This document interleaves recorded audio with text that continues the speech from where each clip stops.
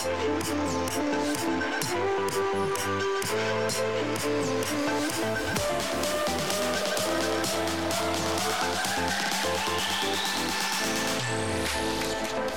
for joining us for the Connect podcast. I'm Cole Phillips, the lead pastor of the Connection Church, and every week we're going to look into the Bible to find out how God's Word connects to our everyday lives. It's going to be life-changing.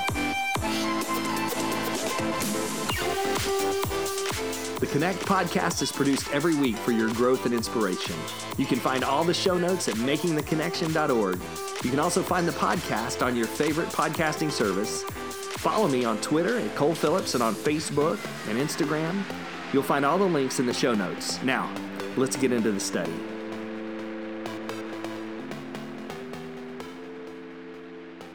All right, welcome to Connect, because we're going to get into something really great as we get our Bibles, we get into our Bibles, we get our Bibles into the Word of God into us so we can get it out of us into the world around us. And so today is going to be really exciting. We're walking through the Gospel of John, and we're looking at the life of Jesus and just seeing how he interacts with people and who he is, and really discovering more about who Jesus is.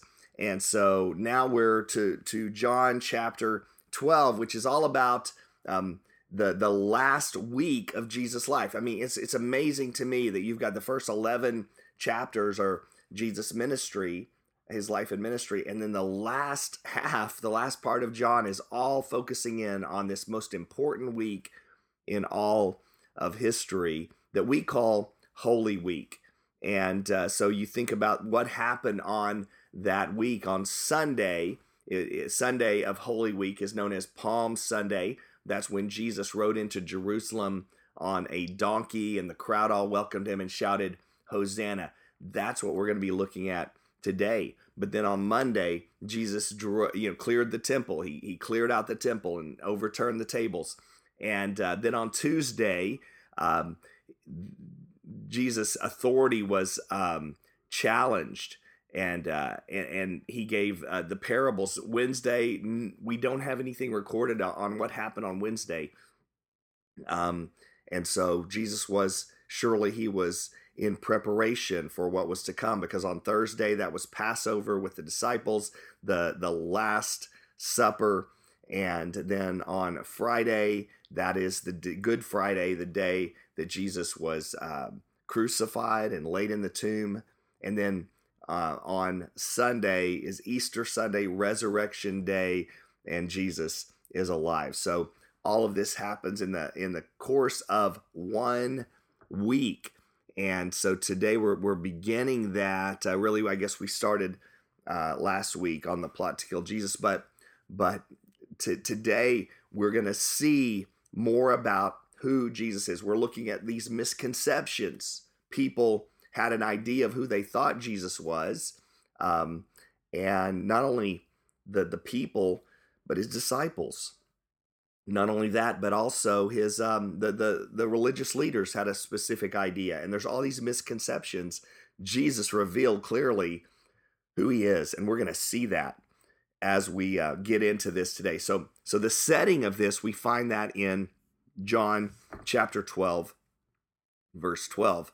And it says this: "The next day, the great crowd that had come for the festival heard that Jesus was on his way to Jerusalem." Word was spreading. This great crowd, these multitudes, thousands and thousands of people were swarming into Jerusalem for the celebration of the Passover. Now, there's this noted Jewish historian from the time. His name is Josephus, and he was not a Christian necessarily, but he's a historian recording what was going on, and he estimated that over 2 million people were involved in Passover.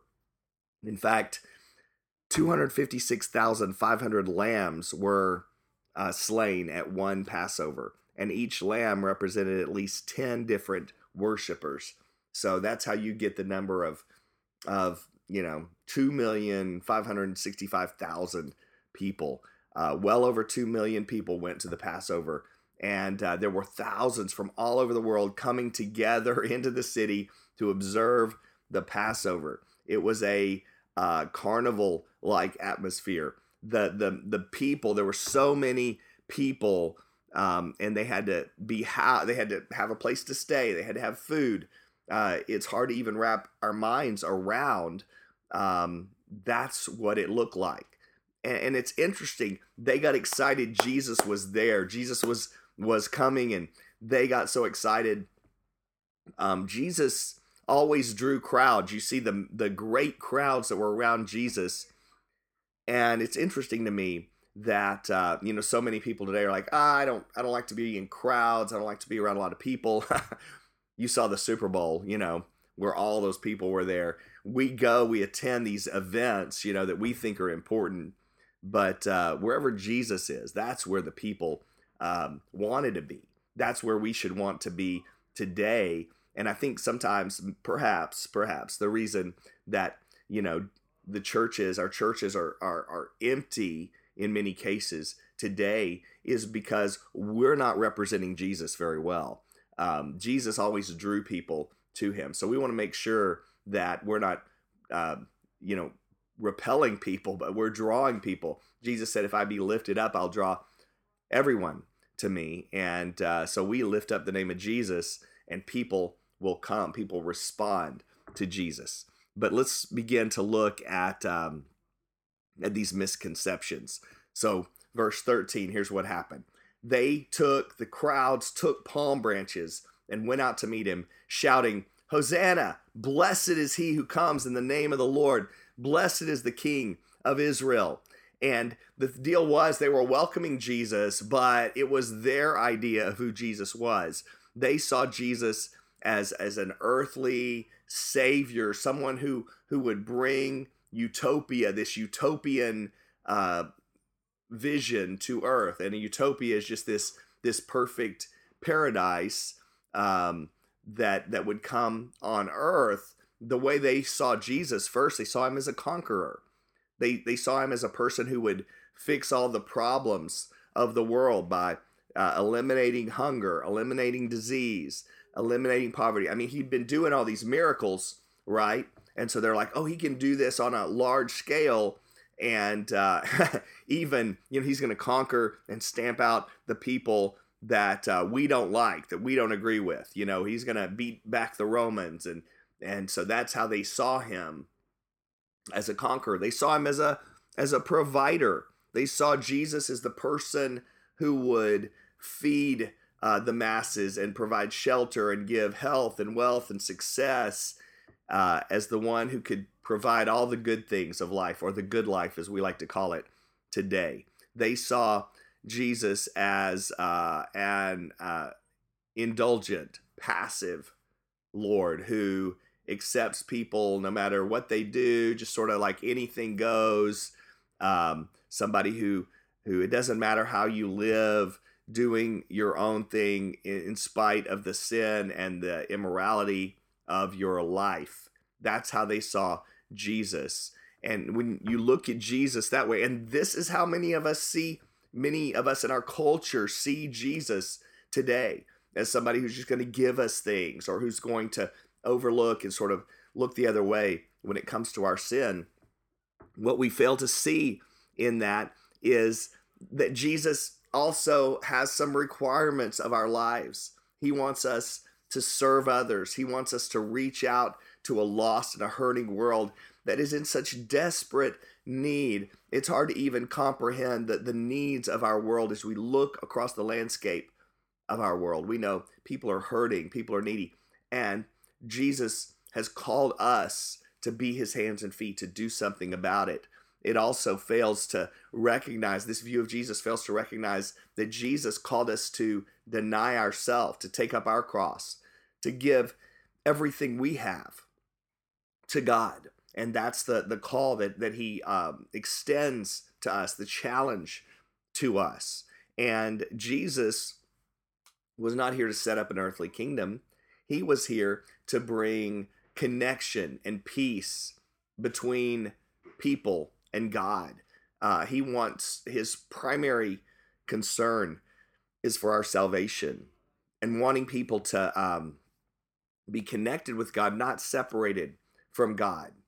He wants us to know that God is holy, that he's righteous, that he's pure, that we are to live a life of faith and seek after God with everything we've got. That's what Jesus was about. But we see back in this verse, I'm going to go back to it, that it says in verse 12, many people, many people were there to welcome Jesus, but many of these people were wrong. The masses in general don't get it right, because they thought Jesus would be an earthly political ruler who would just provide good things to the people of the world. So, majority rules, though we believe in democracy, the majority many times doesn't get it right. Just because everybody thinks it doesn't mean it's true. Just because everybody does it doesn't mean it's right. So the people actually, it says, went out to meet him. They weren't just sitting around and waiting for Jesus to arrive. They heard about him, and people have to hear about Jesus. We have to tell them and spread the word. But they wanted to see him. And so they took these palm branches. They began to wave them. They laid them down before Jesus. What's the deal with the palm branches? Well, the palm branches had become a national symbol of victory. And they were waved. It's like a political thing. They were waved as a conqueror would ride victoriously through the city streets. And so they were welcoming Jesus as the conqueror and as the deliverer. But notice, Jesus was coming in peace. He wasn't coming as a judge. He wasn't coming to conquer the Romans. That's not how he came then, and that's not who he is today. He is our Savior. And now, when he does return in his second coming, he will come as a conquering king. The Bible tells us that. But today, he is Savior. And the people cried, Hosanna. And the word Hosanna means, Lord, save us. Save us now. Save, we pray. People want to be saved, but check it out. They want to be free, but we want to be, the reason people desire freedom and want freedom today is really because we want to do our own thing, right? We want to do what we want, go where we want. We're not thinking about being free from the slavery of sin, the bondage of sin, or the spiritual bondage. In fact, people today, we love the world too much, the things of this world. We want to get all we can, and can all we get and sit on the can. So people want, houses and land and property and clothes and food and sex and fun and all these things. Well, 1 John chapter 2, verse 15, we've read this recently. It says, do not love the world or anything in the world. If anyone loves the world, love for the Father is not in them. For everything in the world, the lust of the flesh, the lust of the eyes, and the pride of life comes not from the Father, but from the world. So are we thinking about that, the bondage and the freedom Jesus offers from all of the lust of the flesh, the eyes, the pride of life, and thinking about spiritual freedom? That's what Jesus came to offer. But the people were welcoming Jesus as this political ruler, this political king. And many people think that today. They associate Jesus with politics in a sense, and they see Jesus as someone who has come to give us physical blessings mainly. The preacher is out there preaching prosperity and health and wealth and name it and claim it, and people just rush out to meet him, to see him. But they're missing that's not the reason to come to Jesus. Those may be the benefits of coming to Jesus, and even some results that Jesus gives us, some of those blessings. But the reason we come to Jesus is because of our love for Jesus, not because of what we get, not because of what Jesus will do for me. We come to Jesus because of who he is, not just because he's going to bless my life with all these other things. So we want to remember that as we think of who Jesus is, because he shows us who he is. In verse 14, it says, Jesus found a young donkey and sat on it, as it is written, do not be afraid, daughter Zion. See, your king is coming, seated on a donkey's colt. And this is fulfillment of prophecy.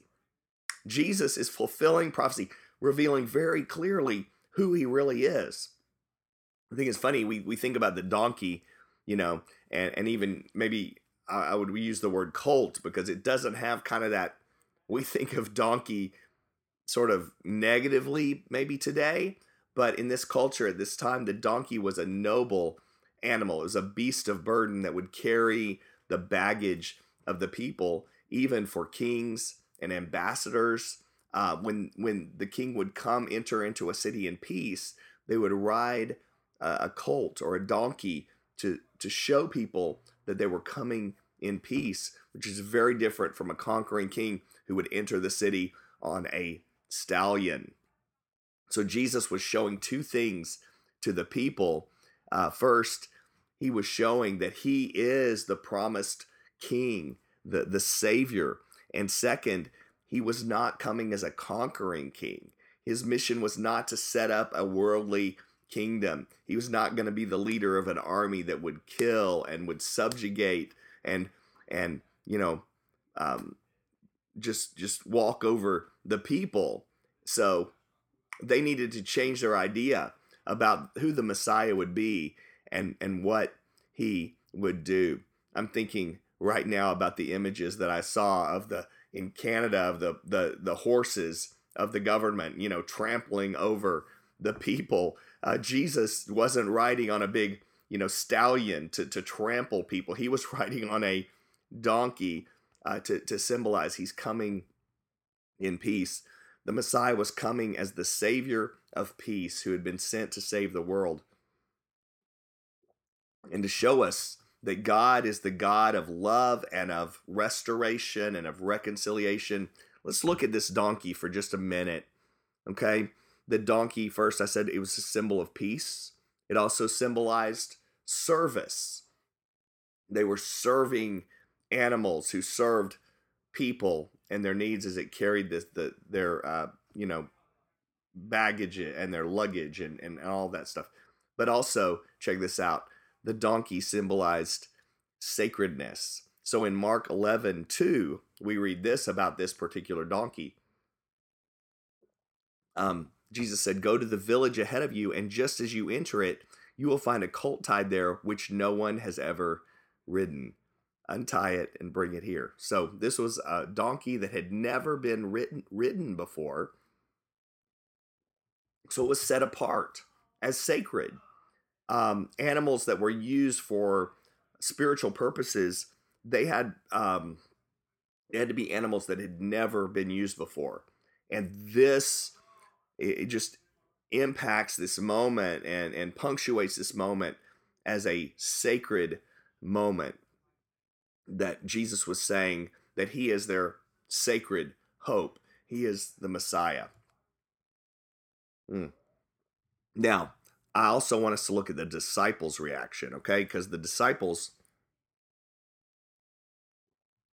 they had their own view, and it wasn't quite complete. In verse 16, at first, his disciples didn't understand all this. Only after Jesus was glorified did they realize that these things had been written about him and that these things had been done. So they were looking for someone to follow. They were watching Jesus. They didn't understand what he was doing and the significance of this moment. They even misunderstood Jesus' messiahship. They were still waiting for an earthly king. And when you're following Jesus, part of following in being a disciple is that means that you don't get it all. You don't understand it all to begin with. So God is going to ask you to do some things, direct you to do some things that you don't understand. And our response to that should be, yes, Lord, I'll do that. And then we look back on it and we see it after we've been obedient. We see, oh, that's what God was doing. Oh, that's why I was called to do it that way. But the disciples, they misunderstood Scripture, even though the Bible was perfectly clear.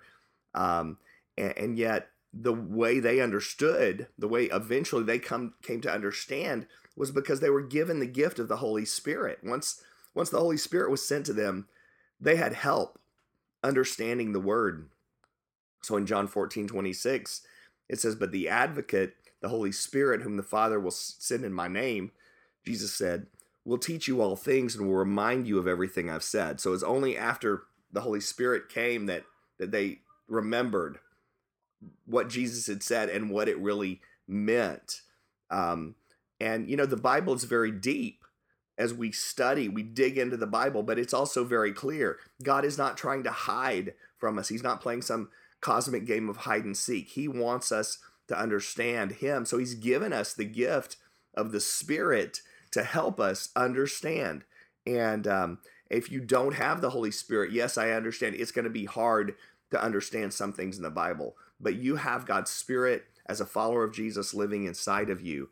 And He helps you when you seek after the Word of God. God's Spirit reveals incredible truths to you. When you hunger after the Word of God, the Bible, God's Spirit fills your soul with good things and truths from the Bible. When you thirst after God's Word, God's Holy Spirit pours living waters of the Word into your heart to refresh you.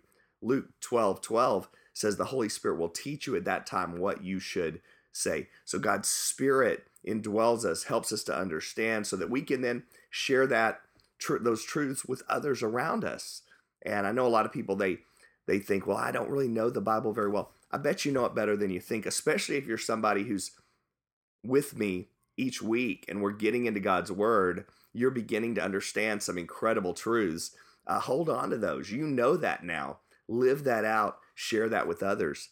Now, since Jesus has risen from the grave and He's been glorified, we don't have an excuse for not understanding His mission, because He has done it. He showed us that He came as the Prince of Peace, the Savior of the world, not to satisfy our own wants and desires, our selfish desires, but to save us and for us to surrender our lives to Him as the Lord of glory who's sitting at the right hand of the Father.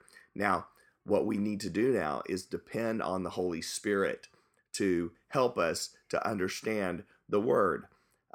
We have the Word, so we don't have an excuse, and we can't understand God's Word apart from the Spirit of God indwelling our lives. So what we want to do, as the Bible says, we hunger and thirst after righteousness and after God's truth. And we approach the Bible seeking to understand, asking God's Spirit to reveal His Word to us, and trying to determine, what does the Bible actually say? Not what people say the Bible actually says, but does the Bible say? A verse, a passage, has one meaning, one truth, one meaning. Not whatever you think it means, not whatever you want it to mean, but it means what it means. Now, different people misunderstand, and some people have different understanding of what it means, but that doesn't change the fact that it only has one meaning.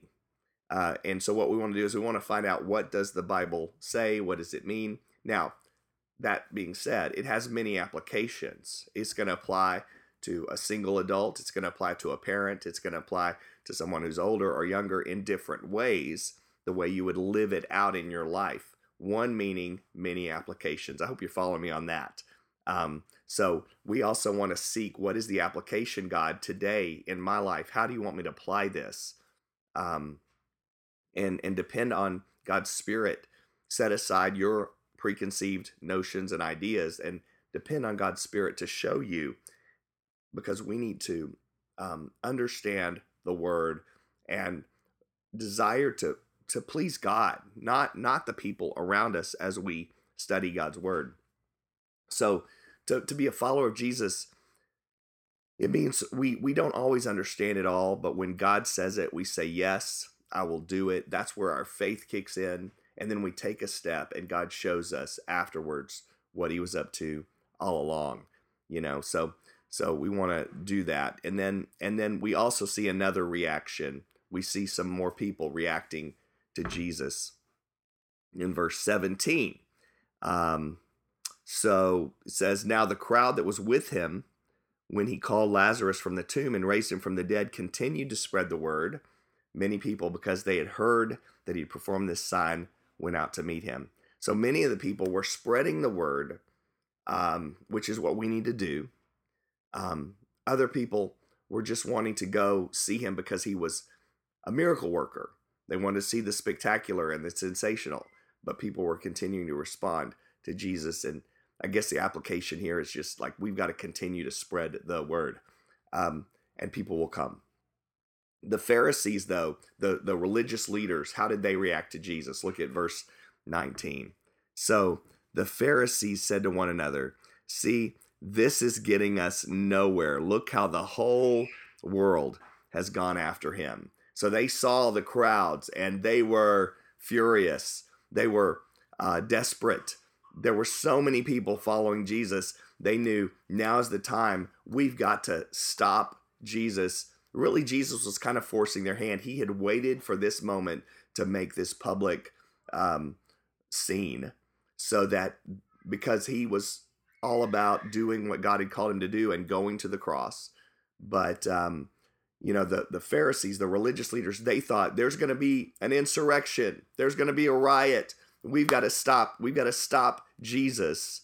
They saw this whole scene of thousands of people pressing in, filling the roads, blocking the roads, welcoming Jesus as the Messiah. And they got so upset and they got so hopeless that they began to accuse and blame each other for the failures that they had yet to stop Jesus. This event really sets in motion the crucifixion of Jesus right here. This is where everything starts to really move forward.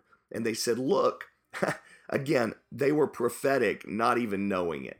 Look how the whole world has gone after him.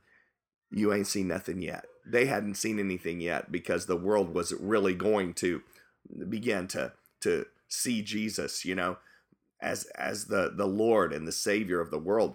But I wish that were even more true today, how the whole world has gone after him. John pictured this dramatic scene.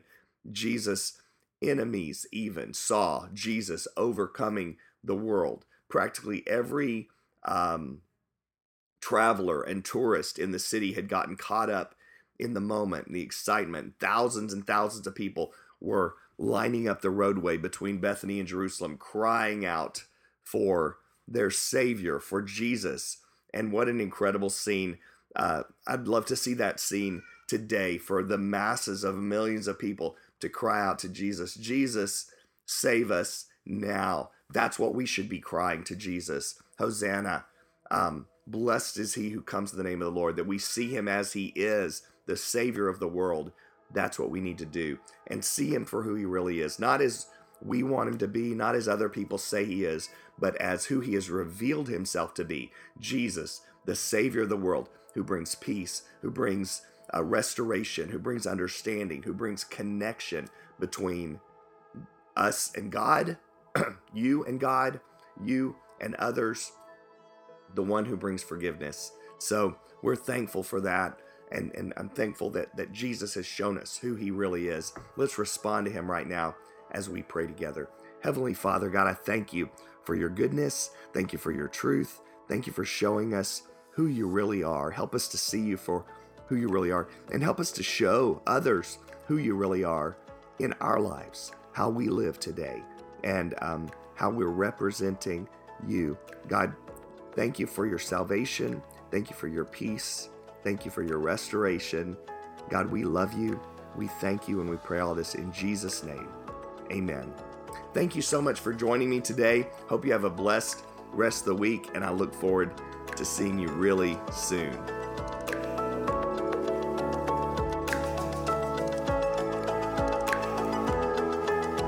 Thank you for joining us for this week's Connect podcast. If you liked what you heard, then be sure to like, share, comment, subscribe, rate. We want to spread this good word to everybody we can who needs to hear this message. I hope you have a great week, and I look forward to you joining us next week for the Connect podcast.